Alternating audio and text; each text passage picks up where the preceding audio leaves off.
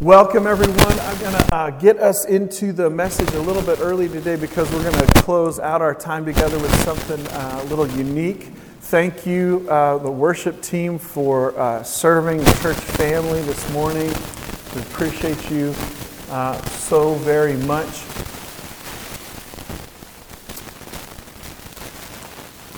Since December, we've had a weekly focus on Jesus, coming to Jesus, looking at Jesus, and in particular, his physical life on earth, his human life on earth. And today, we are going to look at this important, valuable, priority moment that he spends with his disciples and instructions that he gives us for all time. Jesus calls us to the table. We are in the stretch of the ancient Christian calendar leading up to Sunday, April 9th, when we will celebrate Easter, the resurrection of Jesus. So mark that particularly on that Sunday. And in this final month leading up to this, we're going to look at some of those specific, important, valuable times that happen in the days leading up to it. And one of the things that we see as Jesus has come into Jerusalem for this time that he has predicted is something that's really important to us and I think is relevant to our lives, and that there's always something new for us to learn about, and that the more real it is to us, the more it can have a profound effect on how we think, how we feel, how we live today and tomorrow and this week. I really think this matters. In fact, it's become one of the things that is most precious to me in my own walk with God. And I won't get into all the stories about that this morning, but this is something that really every Jesus follower who calls this church home should be able to celebrate in their own home or any place on any day and any moment. We see the eyewitness accounts of this in Matthew 26 and Mark 14. We're going to look at Luke 22 and Luke's account as he compiled various eyewitness accounts. And depending on the scholar that you read, actually all of John 13 is taken from this as well. These moments were very important to Jesus because he says, I have been very eager for this. This is important to me. I've been looking forward to this. And that causes me to just kind of lean in. So let's Luke chapter 2, starting in verse 14. When the time came, and that's the Passover festival in Jerusalem, which people who wrote about this, who lived at the same time in Jesus outside of Scripture, Jewish historians, the city would swell, would be crowded with a whole bunch of people that would travel from the outlying areas specifically for this. When the time came, Jesus and the apostles sat down together at the table. Jesus said, I've been very eager to eat this Passover meal with you before my suffering begins. For I tell you, I won't eat this meal again until its meaning is fulfilled in the kingdom of God. And he took a cup of wine, and he gave thanks to God for it. And he said, take this, share it among yourselves, for I will not drink wine again until the kingdom of God has come. And he took some bread, and he gave thanks to God for it. And he broke it into pieces, and he gave it to the disciples, saying, this is my body, which is given for you. Do this in remembrance of me. After supper, he took another cup of wine, and he said, this cup is the new covenant, an agreement between God and his people. An agreement confirmed with my blood, which is poured out as a sacrifice for you. Now in 2023, we need some help here, understanding what's going on. What did Jesus mean what did this mean to them? Because what you don't see, even in John, is there's a limited amount of questions. And Jesus' followers often asked him questions. So clearly there's a shared understanding. You heard of an inside joke. There's inside material and information that is unusual to us that I think is really important for us to understand. So that we don't make this something that it's not. Right? And so that it has the powerful, because if it's truth from God, it's powerful. Can somebody say it's powerful? If it's truth from God, it's powerful. That's why I'm so careful in everything that we do, that we don't ever start with our own interpretation or the own fresh new meaning for today, but we start with what it really meant at that time. Because God isn't here to confuse us, and so the truth is out there, and it's simple, and it's powerful. So Jesus started his teaching all around Matthew chapter 4, verse 17. We see, turn from your sins and turn to God. And back in November, when I started to pray about this message and this group of messages through December and into April, I started to think that we needed to unpack a little bit more what Jesus really means by this. We talk about it all the time, but I think it's so important that in plain, simple English to make sure that we all understand, because I think how we go through the challenges of life, to what degree we experience peace, to what degree we experience joy, to what degree it really is true that the next life is more powerful, informs us more than the challenges of today. Pastor Ben, what the heck are you talking about?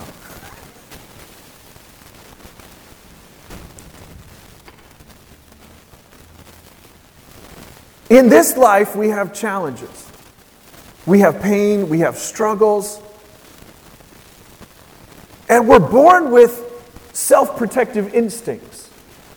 And everyone with a little child that's wonderful also sees examples of selfishness when we take our own interests to an unhealthy level. And if we're careful, we will have a shallow understanding of the gospel, the good news of Jesus, what Jesus came to do. And the more shallow the roots, the easier the winds of life when they come and blow against us, that we will feel anxiety and stress and worry. Now those things are not in and of, an initial emotional response are not in and of themselves sinful, but they are signs that it is an opportunity for faith to go deeper. Because here's what, for the here and now, here's the opportunity that God has given us. Think about it like this. We live in tension. We were actually created for this human life, for these moments to be moments that include pressure and attention. Let me explain what I'm talking about.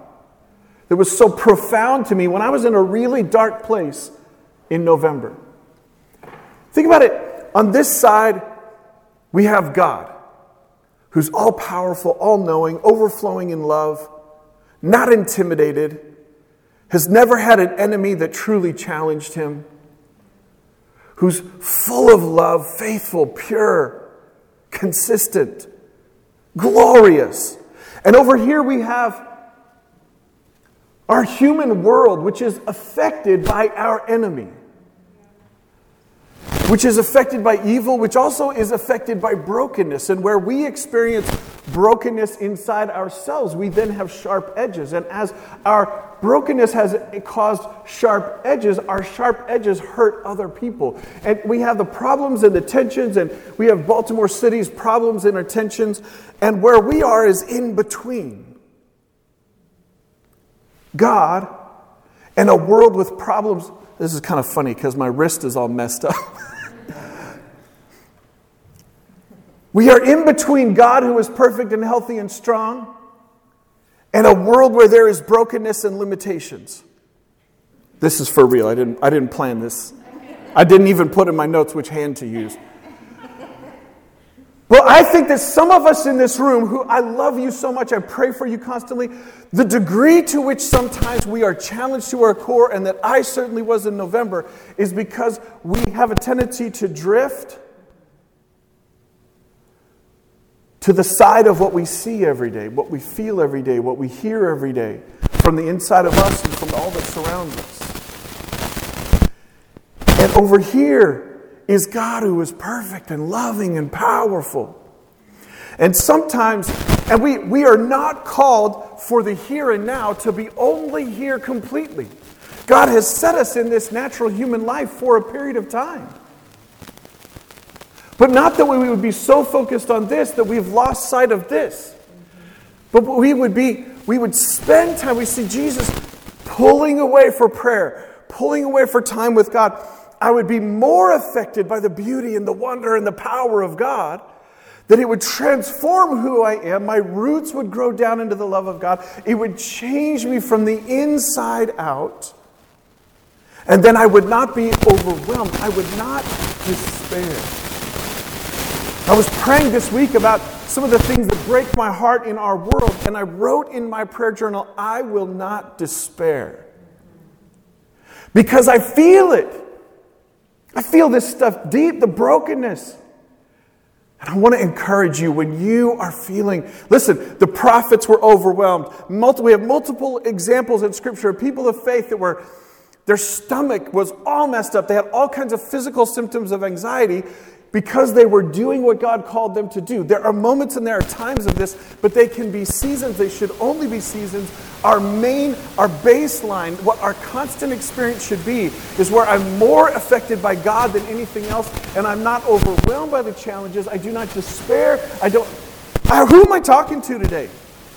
I know I'm not supposed to yell because a lot of people getting loud is associated with pain from painful memories. Listen, this is a really important principle. And when I feel myself, the psalmist says, why am I downcast, O my soul? Honesty before God is so important. When I feel myself overwhelmed, I need to come back. I need to come back. I need to be more affected by who and what God is than anything else. Yeah. Are you with me?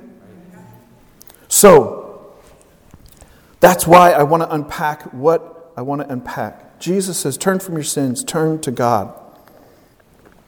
It's so obvious throughout the eyewitness accounts that the identity of Jesus, the way he saw his own value, the way he saw his own purpose and his function, was this: there is forgiveness of sin for all who believe. And we see at the beginning when he comes back into Jerusalem just a few days before this meal for the Passover festival, they shouted, Hosanna, which is salvation, which is rescue us. Why? Because they knew from the teaching of Jesus that he was there to rescue them from sin.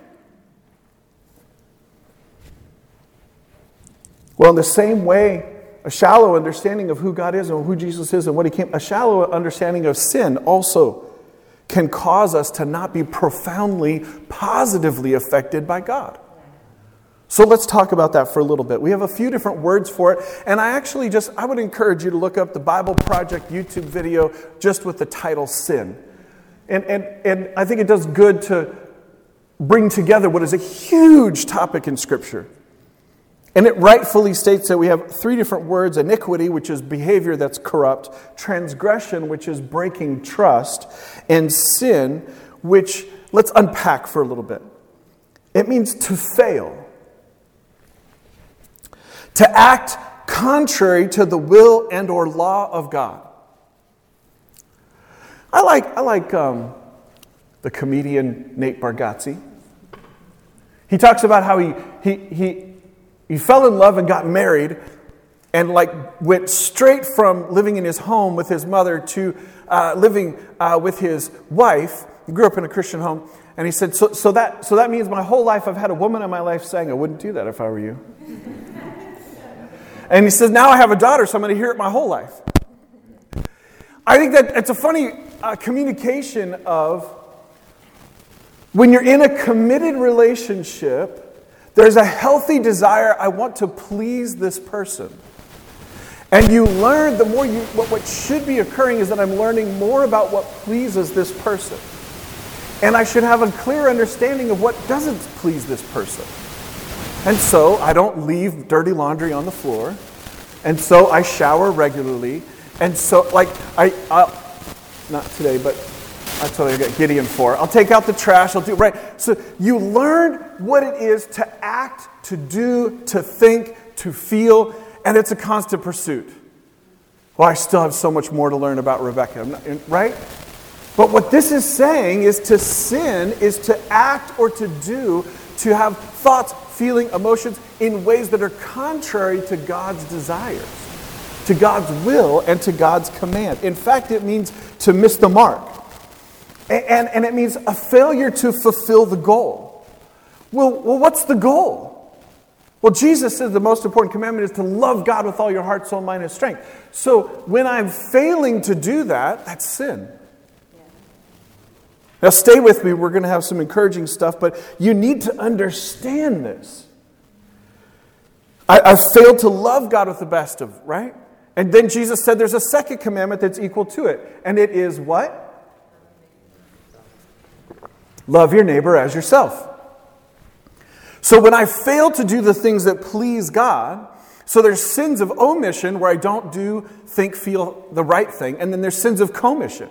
And Jesus actually calls to a higher standard than they had in the Old Testament. But in the Old Testament, for these Hebrew believers that heard Jesus talk about this, what would have resonated with them right away is that first commandment, to love God with all your heart, soul, mind, and strength, and the 10 commandments.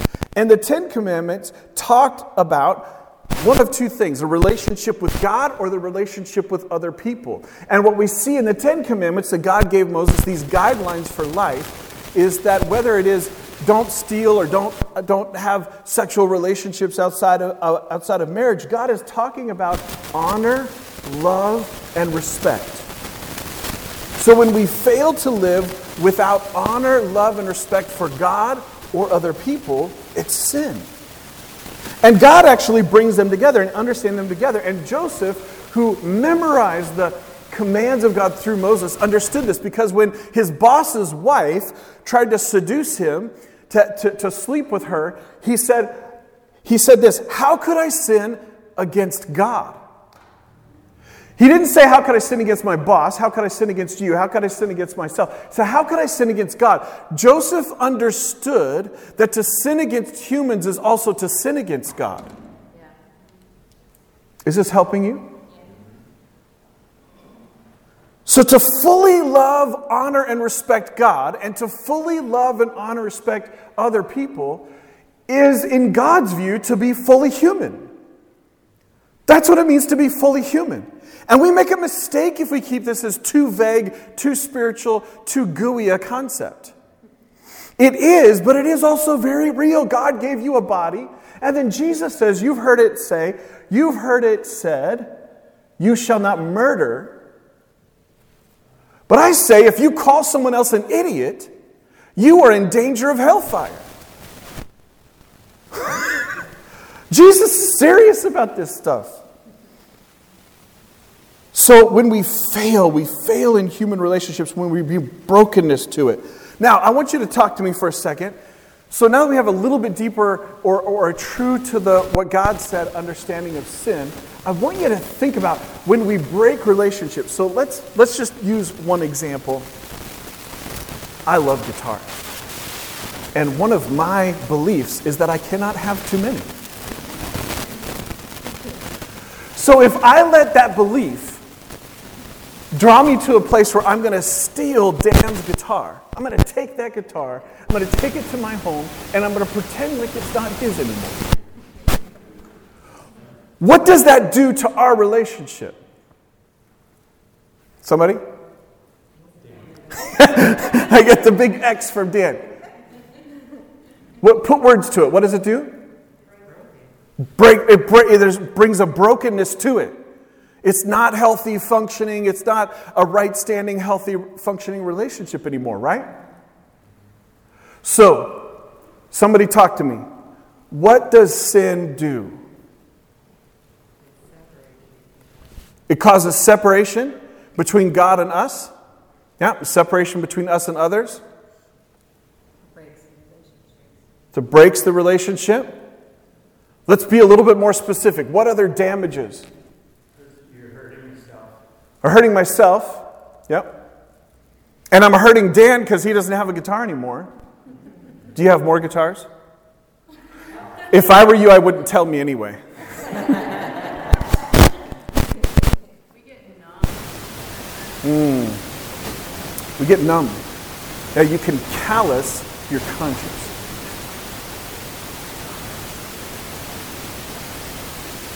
Right, it dishonors the name of God in the eyes of unbelievers.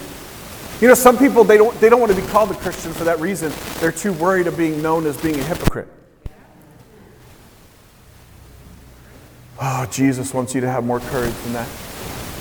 What else? What does sin do? Makes you feel guilty? Right? When you're around the person that you sin against? Yeah. Yeah. It corrupts. Yeah, which means it weakens.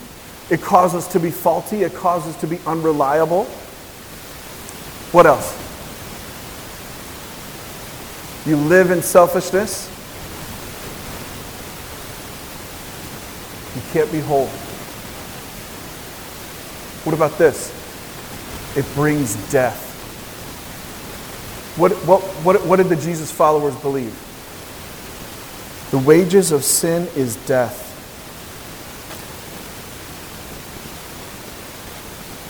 We live in a city with over 300 murders a year. And even though a lot of the people involved are involved with gangs and drugs and things, I've been there. I've been a volunteer Baltimore City Police chaplain for 7 years now. I've been on the scene of a murder within 60 seconds after it happened. I've sat with people. I've been there most of the time.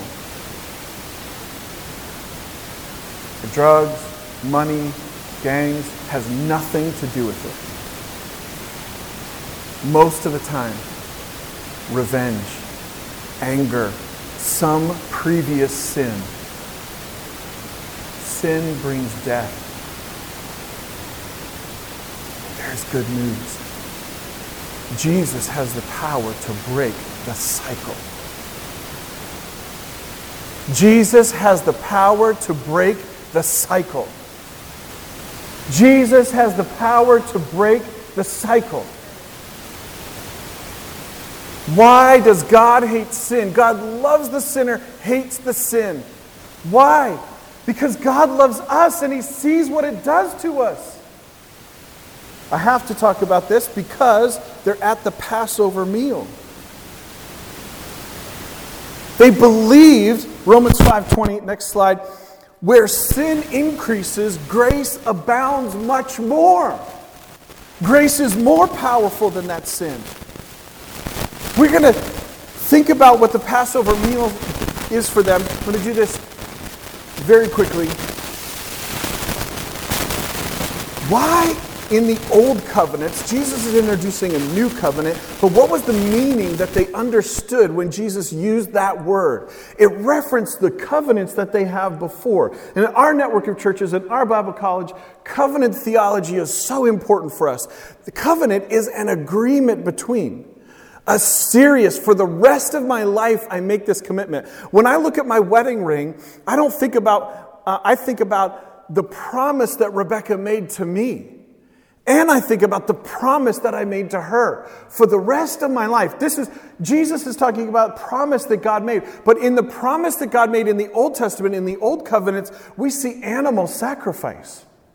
I hate that. I'm an animal lover. Why would God introduce the concept of animal sacrifice? Do you know who was the first person to do it? God, with Adam and Eve. They sin, and what does He do? They cover themselves with leaves in their shame. He comes, He brings forgiveness and absolves them of their guilt, and there's bloodshed because an animal is killed so that skin could be used to cover them, because God knew the leaves would fall away. But He instructed people who had to look. And I know some of us in this room have had to do this. Look an animal in the eye and end its life. That's horrible.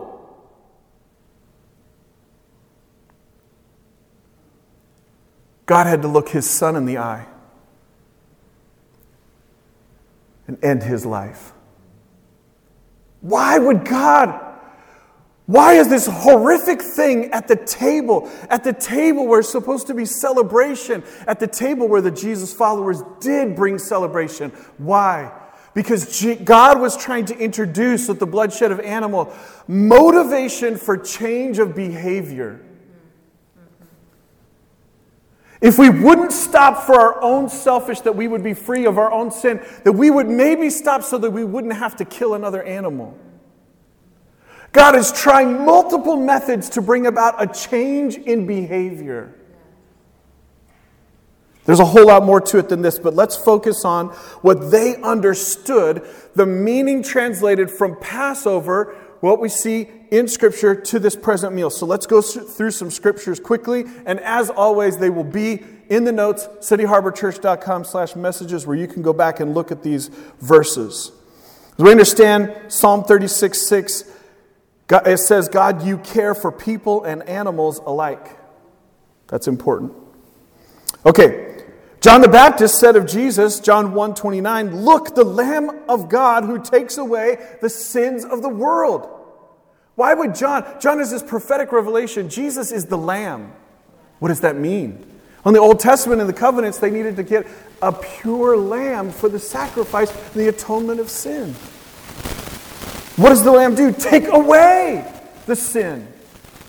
Don't you want to be free from sin? Shouldn't you be radically changed with gratitude for being freed of sin? Behold the Lamb of God who takes away sin. Paul, the inspiration of the Holy Spirit, 1 Corinthians chapter 5, verse 7. Christ, our Passover lamb, has been sacrificed for us, so let us celebrate the festival, not with the old bread of wickedness and evil, but with the new bread of sincerity and truth. Wholehearted relationship with God. Peter, who also betrayed Jesus in those final hours, writes 1 Peter chapter 1, 18 and 19, for you know that God paid a ransom to save you from the empty life you inherited from your ancestors. Hello, bing, bing, bing, bing. And the ransom he paid was not mere gold or silver. It was the precious blood of Christ, the sinless, spotless Lamb of God. This Passover lamb was clearly really important because Exodus chapter 12, God told the Jews to always celebrate Passover. We go back to those verses, chapter 12, verses 25 through 27. God says, when you enter the land, the Lord, Moses speaking to the people under God's instruction, when you enter the land God has promised to give you, you will continue to observe this ceremony, this Passover meal. Then your children will ask, what does this ceremony mean? And you will reply, it is the Passover sacrifice to the Lord, for he passed over the houses of the Israelites in Egypt. And though he struck the Egyptians, he spared our families. And God in another place says that he struck the Egyptians because he knew the evil that was in their heart that they were not going to turn away from. And he spared our families. When Moses had finished speaking, all the people bowed down to the ground and worshiped. I got to be honest with you, my heart is that what happens in our spirits in this place would cause a physical reaction from us, and that we would come and lay in this altar. For that reason, they bowed down and they worshiped. Here's a better explanation in Hebrews chapter 9, verses 11 to 15. So Christ has now become the high priest over all good things that have come.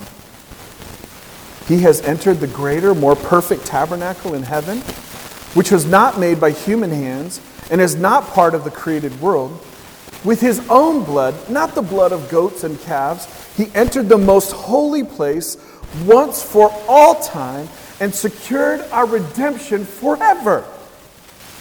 Under the old system, the blood of goats and bulls and the ashes of a heifer could cleanse people's bodies from ceremonial impurity. That is, the understanding they had that when I sin, I broke that relation. There's a breaking in that relationship with God that needs to be made right. Verse 14, just think about how much more of the blood of Christ will purify our consciences from sinful deeds so we can worship the living God. For by the power of the eternal Spirit, Christ offered himself to God as a perfect sacrifice for our sins,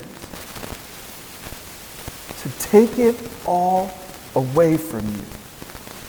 That is why he is the one who mediates a new covenant, lifelong agreement, eternal agreement between God and people, so that all who are called can receive the eternal inheritance God has promised them. Confident hope of heaven, peace and joy that's life-changing. For Christ died to set them free from the penalty of the sins they had committed under that first covenant.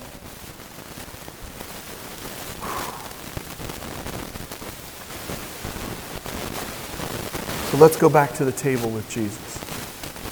When the time came, Jesus and the apostles sat down together at the table.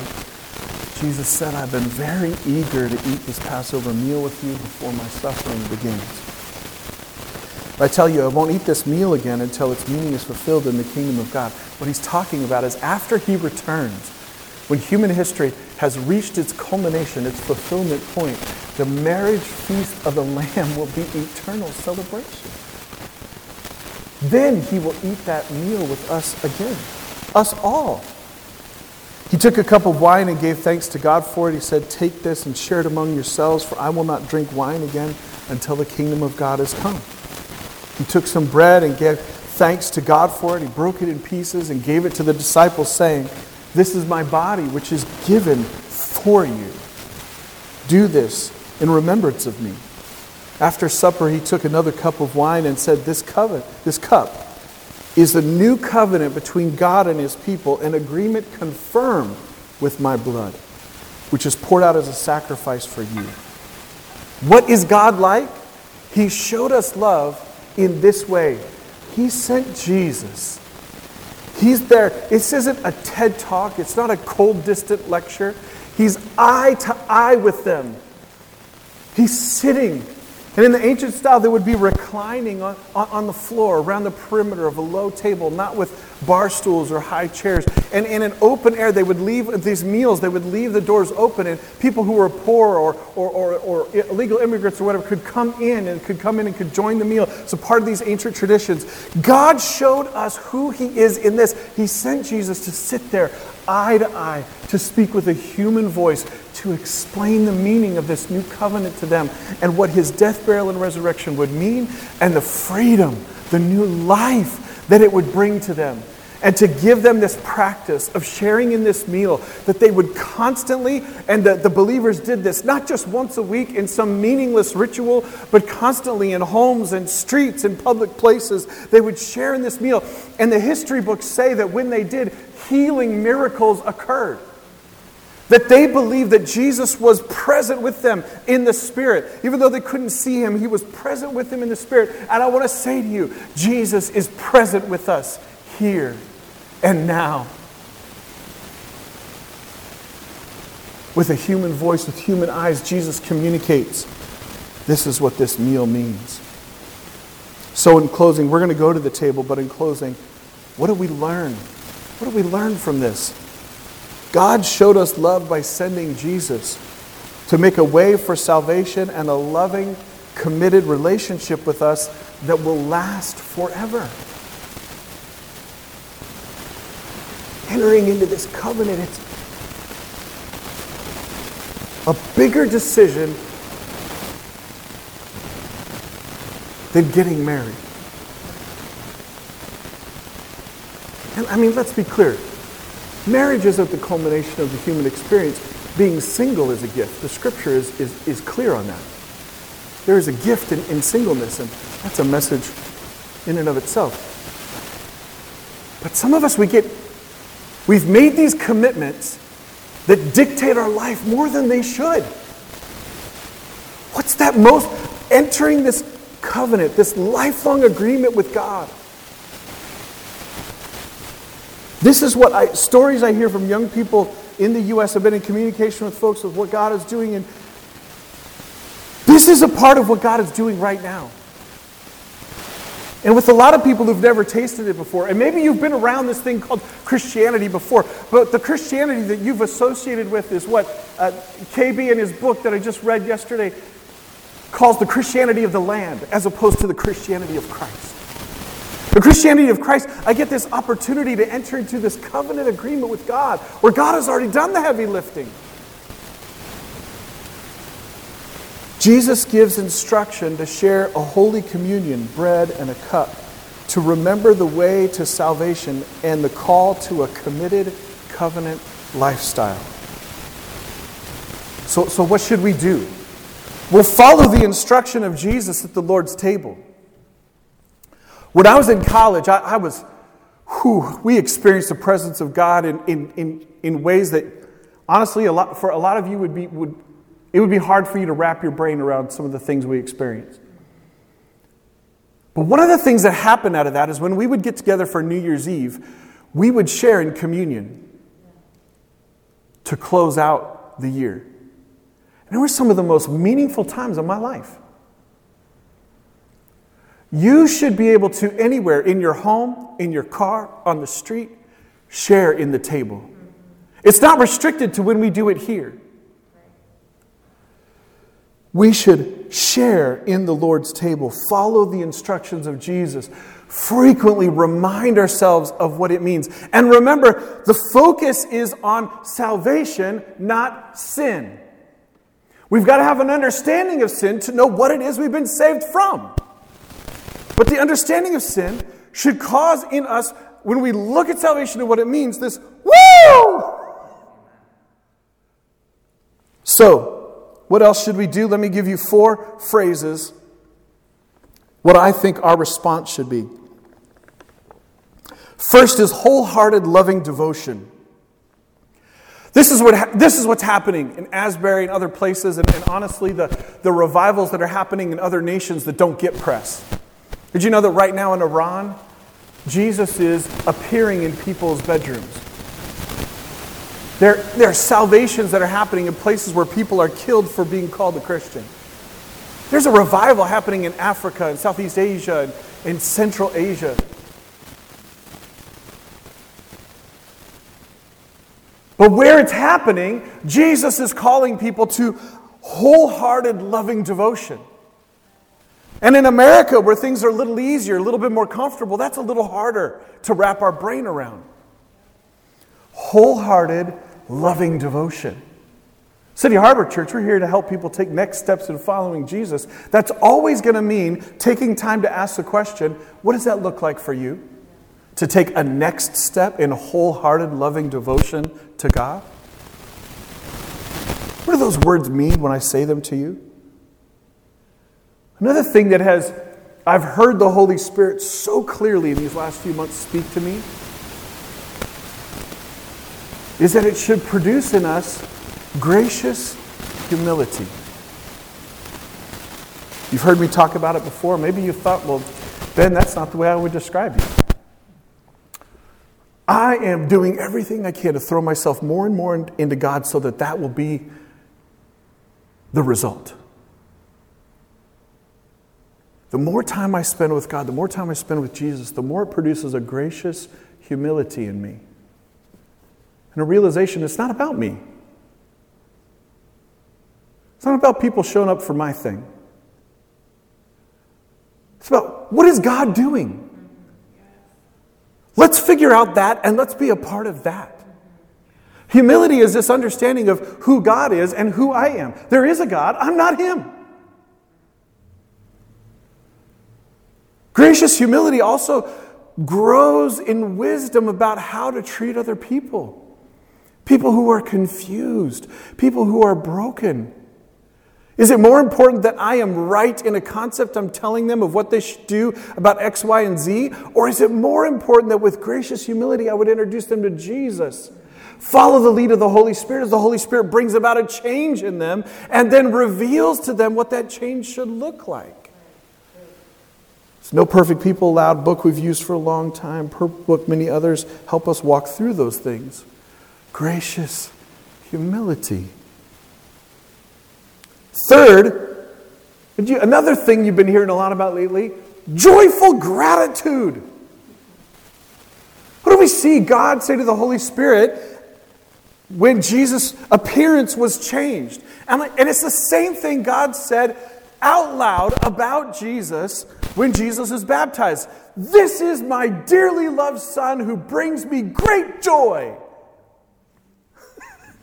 Oh, that we would be a people that would say, this is Jesus who brings me great joy. Joyful gratitude, thanksgiving. And lastly, generous sharing. It should produce in us, when we come to the table, generous sharing.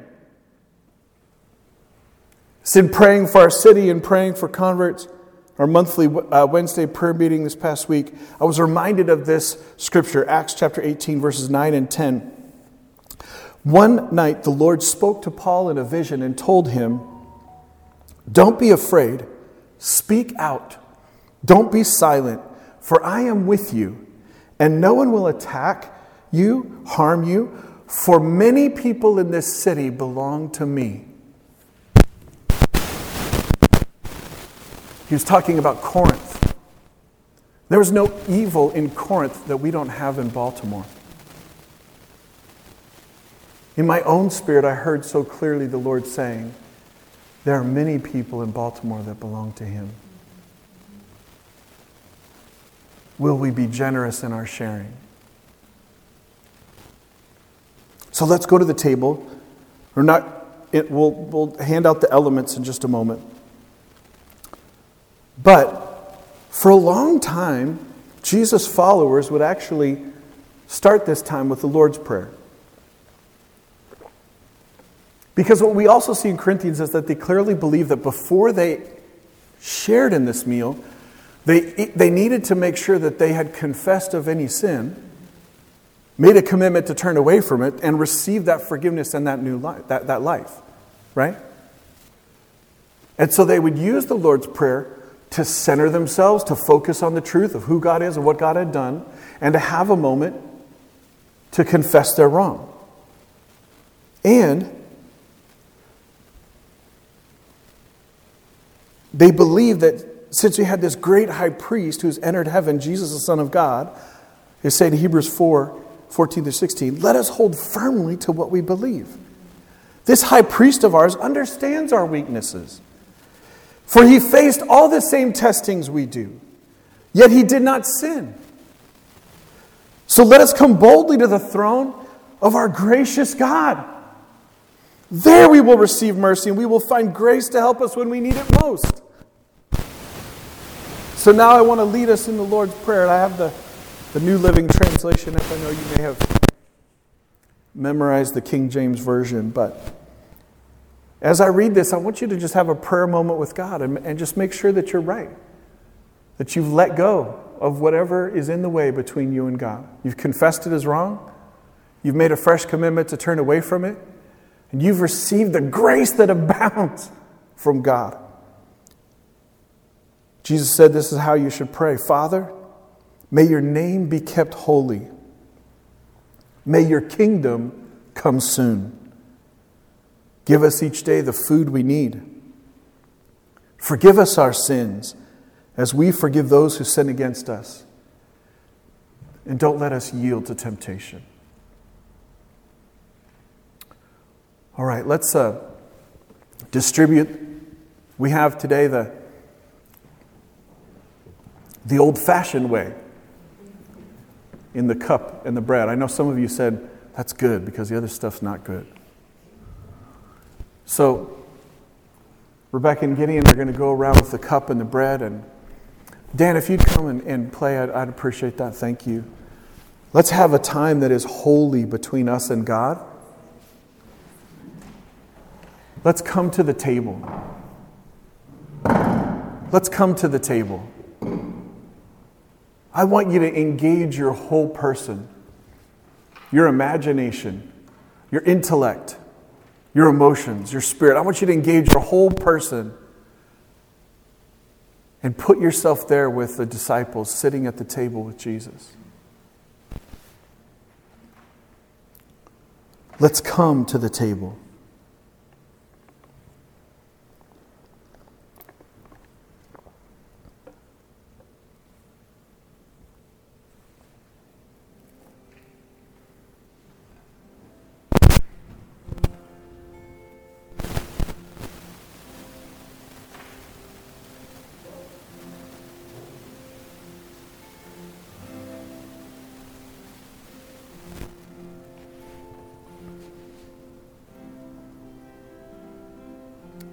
He took some bread.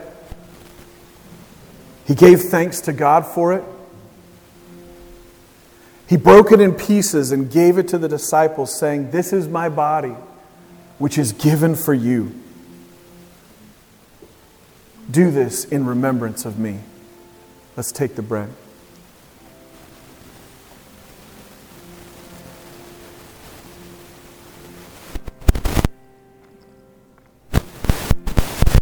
Thank you, Jesus, for your body. He took a cup and said, "This cup is the new covenant between God and His people, an agreement confirmed with my blood, which is poured out as a sacrifice for you."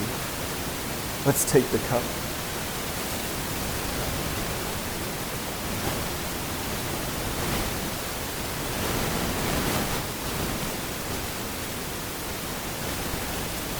Oh, Jesus, we thank you for enduring the personal betrayal, the false accusation, the public shame, the physical torture, the condemnation. Your body was broken and your blood was spilled. The powerful spiritual truth that it brought about a new covenant, a new love agreement between God and us, the opportunity respond to the Spirit's leading, opening our eyes to the reality of our own sin, to respond to the Spirit's leading, awakening our spirits to the folly, to the terrible imitation that sin is for real pleasure. We respond to the Holy Spirit leading us in this path of salvation.